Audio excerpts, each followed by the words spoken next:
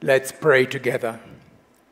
Lord, we thank you that we can look to you during these moments, and we ask that you would speak with our hearts and communicate your truth in a way that makes a difference. In Jesus' name, amen.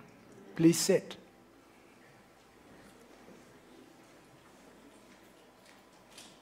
Because Pastor Ken asked me to do so, I will tell you who I am, because you might wonder whether I just kind of wandered off the street here. But my name is Mutua, and I am from Kenya. My wife Stephanie and I have been worshiping at this church. We've been members of this church, part of this AIC family for 11 years. Surprising, because some people don't. We kind of blend in, so that's why you don't notice. But it's a joy to be able to bring God's word. And we will be looking at this third chapter of Ephesians, the second part of that chapter that was read to us. Are you familiar with Willie Sutton? Yes. Willie Sutton was actually a bank robber. But he is a well-known bank robber, and what he is best known for is a story that probably never really happened, is that he was interviewed about why he robbed banks. He was asked, why do you rob banks? And he said, because that's where the money is. Isn't that deep? And you think about wanting to really walk with God, you want to go where the stuff is. Where is God laying out the stuff that you can access? What is God offering, and where can I get the maximum benefit of all that I have in my relationship with Christ? That is what Paul is bringing to us in this passage as he prays for the Ephesians. And what I'd like to do is to look at three things today with you. What God has done by, first of all, seeing the big picture of what God is doing.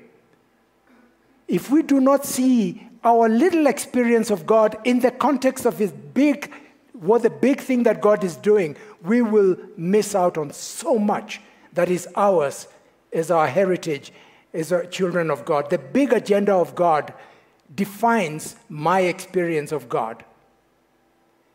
Then we see Paul understanding that, starting to pray that those big things would somehow find home in the lives of the Ephesians, praying this big truth into experience. And lastly, we'll look at how Paul zeroes in on being empowered by God's love to know God's love. Being empowered by God's love to know God's love. So the big agenda, praying that into experience, and then being empowered by God's love to know God's love. So what has God done? Three things that I'd like to focus with you on around this big agenda of God.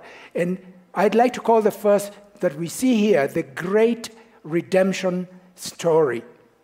To know, what story am I in? Remember Lucy in the Chronicles of Narnia, the lion, the witch, and the wardrobe. She walks into this wardrobe and she finds herself in another world. And in a sense, that's what we are experiencing in our walk with God. We are in another world, and we sometimes fail to recognize that we are part of a much bigger story than our little story. Good, bad, or ugly, we are part of something much bigger than what we think.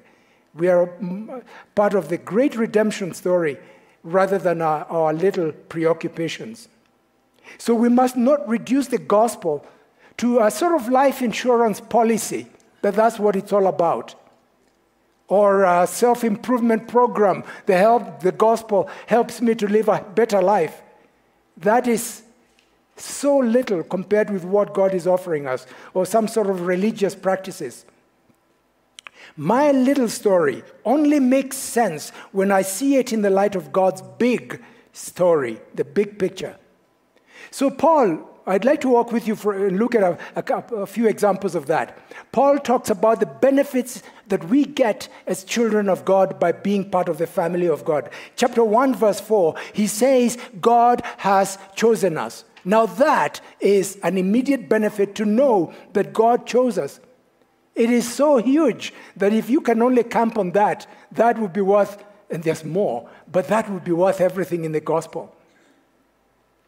But I warn you, there's so much more. But if we come to that particular one, you think about children. We've just sent off our children here. They are children who are wanted. They are not just an accident. They matter. And for a person to know, I was wanted, I didn't just happen into the family of God just because I was in a bad shape one day and God was in a good mood, and the two came together. It is because God wanted us. Paul says in Ephesians 1 that God chose us before the creation of the world. He didn't just choose me because I was the next one. There was nobody else that was willing to respond. He had thought of me before the creation of the world. What is that all about? What we are seeing here is that the experience of being a chosen one by God is set in the context of the bigger plan of God, where you are chosen before the creation of the world. The experience you have of God becomes much more real when you experience the great purposes of God. In chapter 1, verse 7, he talks about in him, us having redemption in him, the forgiveness of sins. Being a forgiven sinner, being forgiven and knowing that God will hold nothing against me, that is mind-boggling. But there is so much more. That is set in the context of the redemption story, to bring all things in heaven and on earth together under one head, even Christ. And I thought I was getting a good deal. God then says, this is part of a much bigger story. What I am doing in you is part of my effort to bring all my commitment and to bring all things in heaven and on earth together under one head, even Christ. If you thought you knew the gospel, then you start looking at what Paul says here, you would discover that you're barely a beginner. I feel just overwhelmed by the amazing treasure that is held for us in this passage. And then he talks, another one. Chapter 2, verses 6 and 7. It talks about being seated in the heavenly places. We all know chapter 2, verses 8 to 10. For it is by grace you have been saved through faith. This is not of yourselves, it is a gift of God, not because of works, lest any man should boast. We are his workmanship, created by God in Christ Jesus for good works, which we should walk in. And that is wonderful. But then you place it in the context of the passage, and always in the Bible, read it in context. The context reveals to us that God has seated us in the heavenly realms. And you think, what is that all about? You, being seated in the heavenly realms, your experience of being saved is because God is doing something much greater. Chapter 3, which is our passage today, he talks about Gentiles being heirs with Israel. And then he says, so that, it's not just that Jews and Gentiles are together, and everybody is happy and it's all hunky-dory. There is a bigger story. He says, it is so that through the church, God might manifest his authority, the wonder of his beauty, to the principalities and powers. You're on display to forces that you never even understand. We are part of something so much greater. So when we understand the great redemption story, then we begin to understand why Paul, when he prays this prayer, he just falls on his knees. He just can't believe what he is seeing.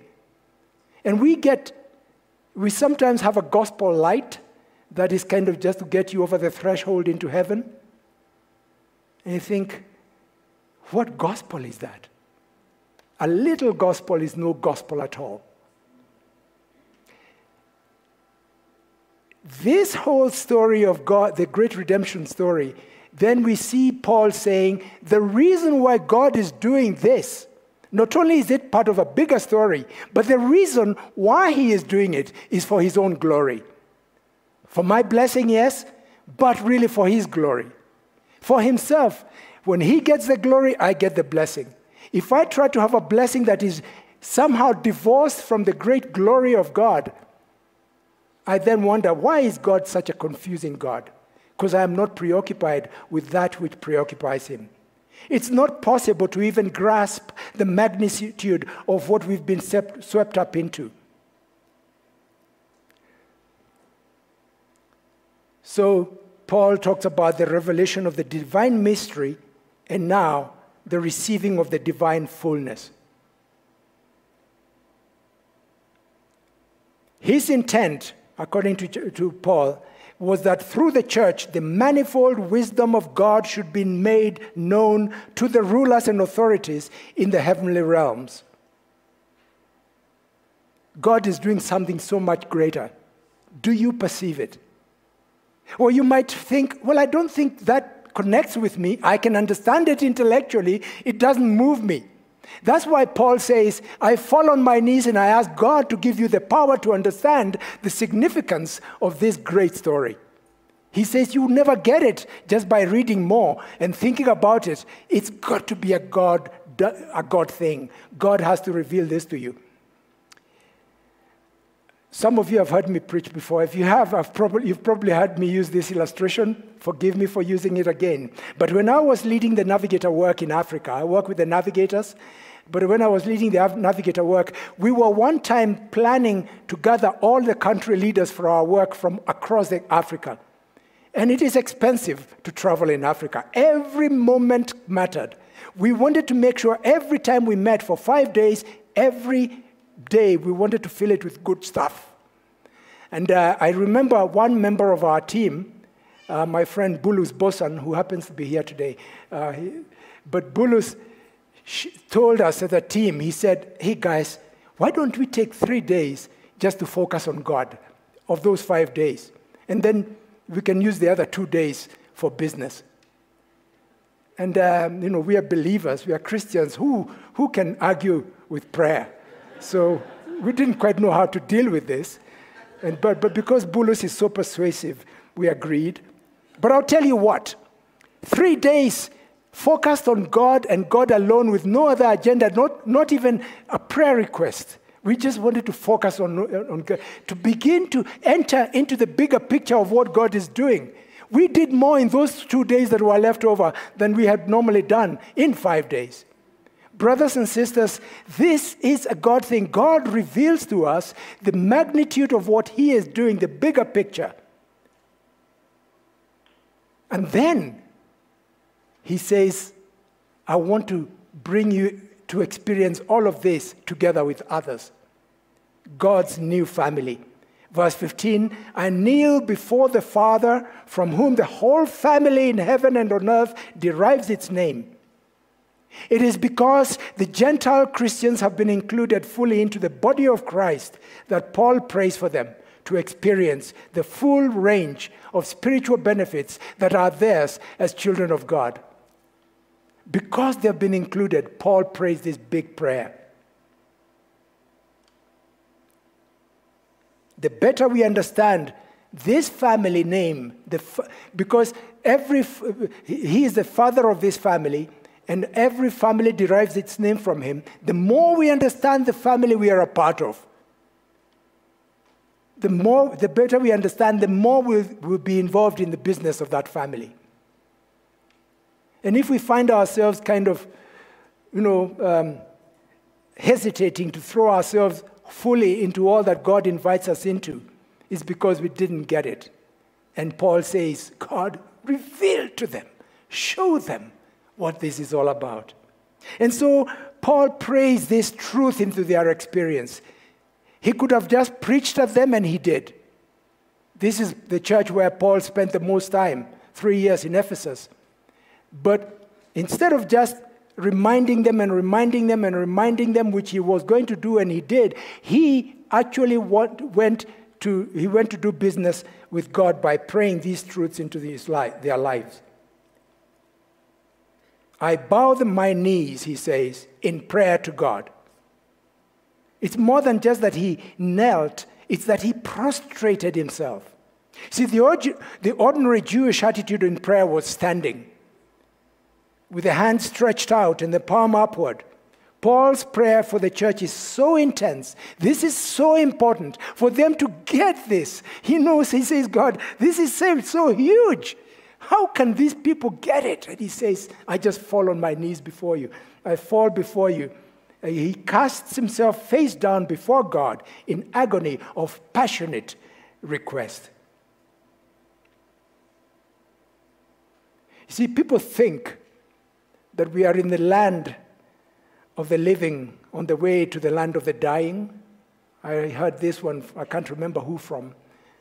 But people think that. But when we have God open our eyes, we understand we are really in the land of the dying, on the way to the land of the living. We are where life is. And we get so sucked into this that we start living with different priorities. In chapter 1, Paul had a prayer. You remember when we went over that. He prayed for them that they might know. He prayed for their understanding. Now he is praying that they might enter into that which they do know. You might know it, and it makes no difference. Paul says, God caused these people to actually have, as a present experience, that which is theirs by birthright. He prays for their inner strength, that Christ might dwell in their hearts through faith. He prays for love, that they might have the power to grasp the full extent of God's love. And he prays for the fullness of God in their lives. Now, it's interesting because this is kind of like a Trinitarian prayer, because Paul prays for them to have the strength of the Spirit, the indwelling of Christ, and the fullness of God. He is saying the only way that we can get this truth that we have prayed about in chapter 1 to be lived out in their lives is if God steps in. And he says the Spirit of God must be at work, giving them strength. Christ himself dwelling in them, and the Father coming in his fullness into their lives. This is important enough that God doesn't just send a messenger. He shows us himself. And so we get empowered to know God's love in order to know his love. Paul prays in verse 16, I pray that out of his glorious riches he may strengthen you with power through his Spirit in your inner being. Isn't it interesting? He says you need power in order to understand love.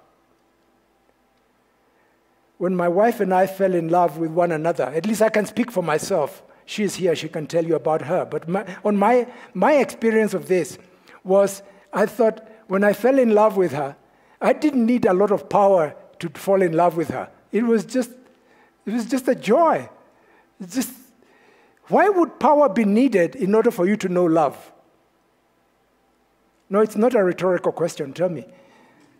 Okay. Why would you need power? He says you need power in order to understand the love. Well, it must be, among other things, that Satan understands that if you get to understand the love of God, something happens, and it is a place of battle. You need power to understand this love, because there is a resistance to it. There's resistance probably from within, there's resistance from without, and it takes power to know this love that surpasses knowledge, that you may be filled to the measure of all the fullness of God. And then he says, I pray, in verse 18 and 19, I pray that you may have power together with all the Lord's holy people to grasp how long and high and deep is the love of Christ, and to know this love that surpasses knowledge, that you may be filled to all the fullness of God, together with God's people. Anybody who tries to experience the Christian life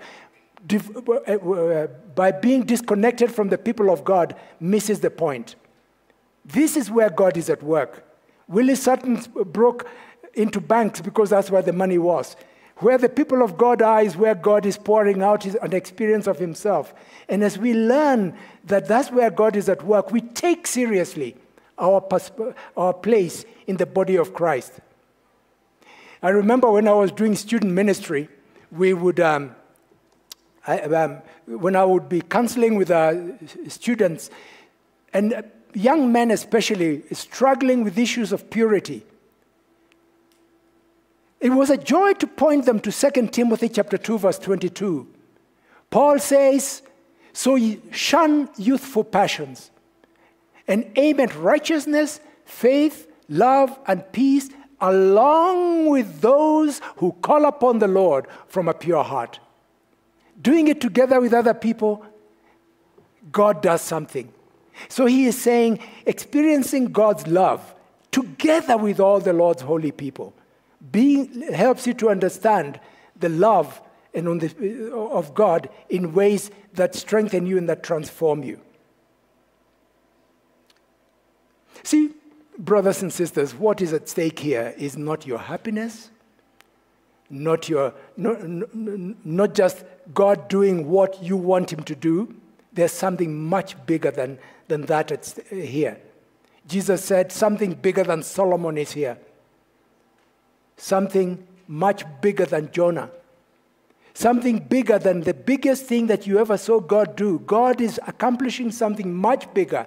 As I enter into that arena of what God is doing, the big thing, then my needs are met in ways that I never thought of before.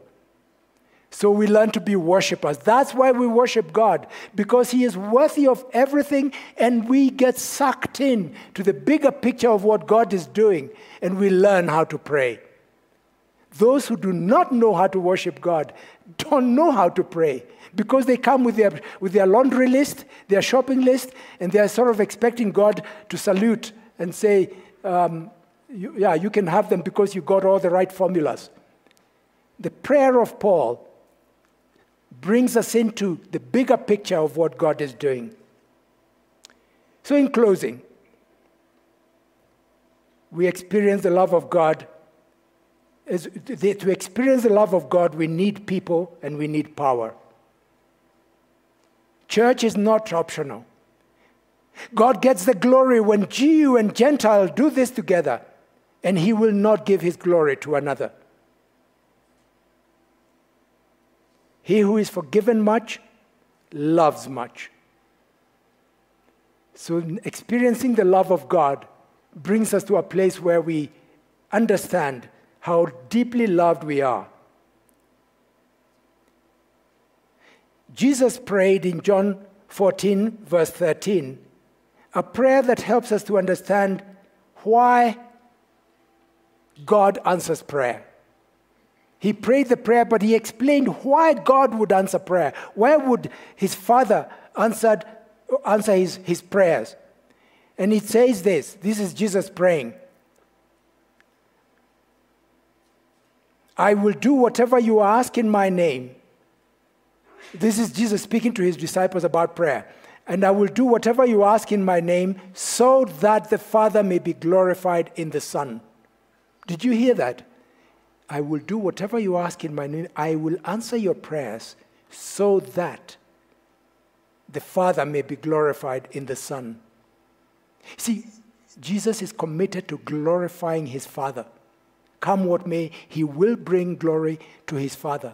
And this passage, he says, I will get to accomplish that glorification of my Father by answering some prayers. As I answer your prayers, I give glory to my Father. The agenda here is not just about your needs. It's something much bigger. By answering our prayers, he gets to glorify the Father. And if we do not understand the great purposes of God, we'll be praying at cross purposes with what God is seeking to do. And so, this passage today helps us to enter into the unknowable love of God through prayer. Let's pray. We thank you, Lord, that you want us to know the love of Christ that surpasses knowledge. We don't quite get it, how you can invite us to know something that cannot even be known. But we thank you that as we pursue you, you draw us in by your love. And I pray that you would really help us, Father, to have a hunger that this would be true of us. I pray that out of his glorious riches he may strengthen you with power through his Spirit in your inner being, so that Christ may dwell in your hearts through faith. And I pray that you, being rooted and established in love, may have power, together with all the Lord's holy people, to grasp how wide and long and high and deep is the love of Christ, and to know this love that surpasses knowledge, that you may be filled to the measure of all the fullness of God. In Jesus' name, amen.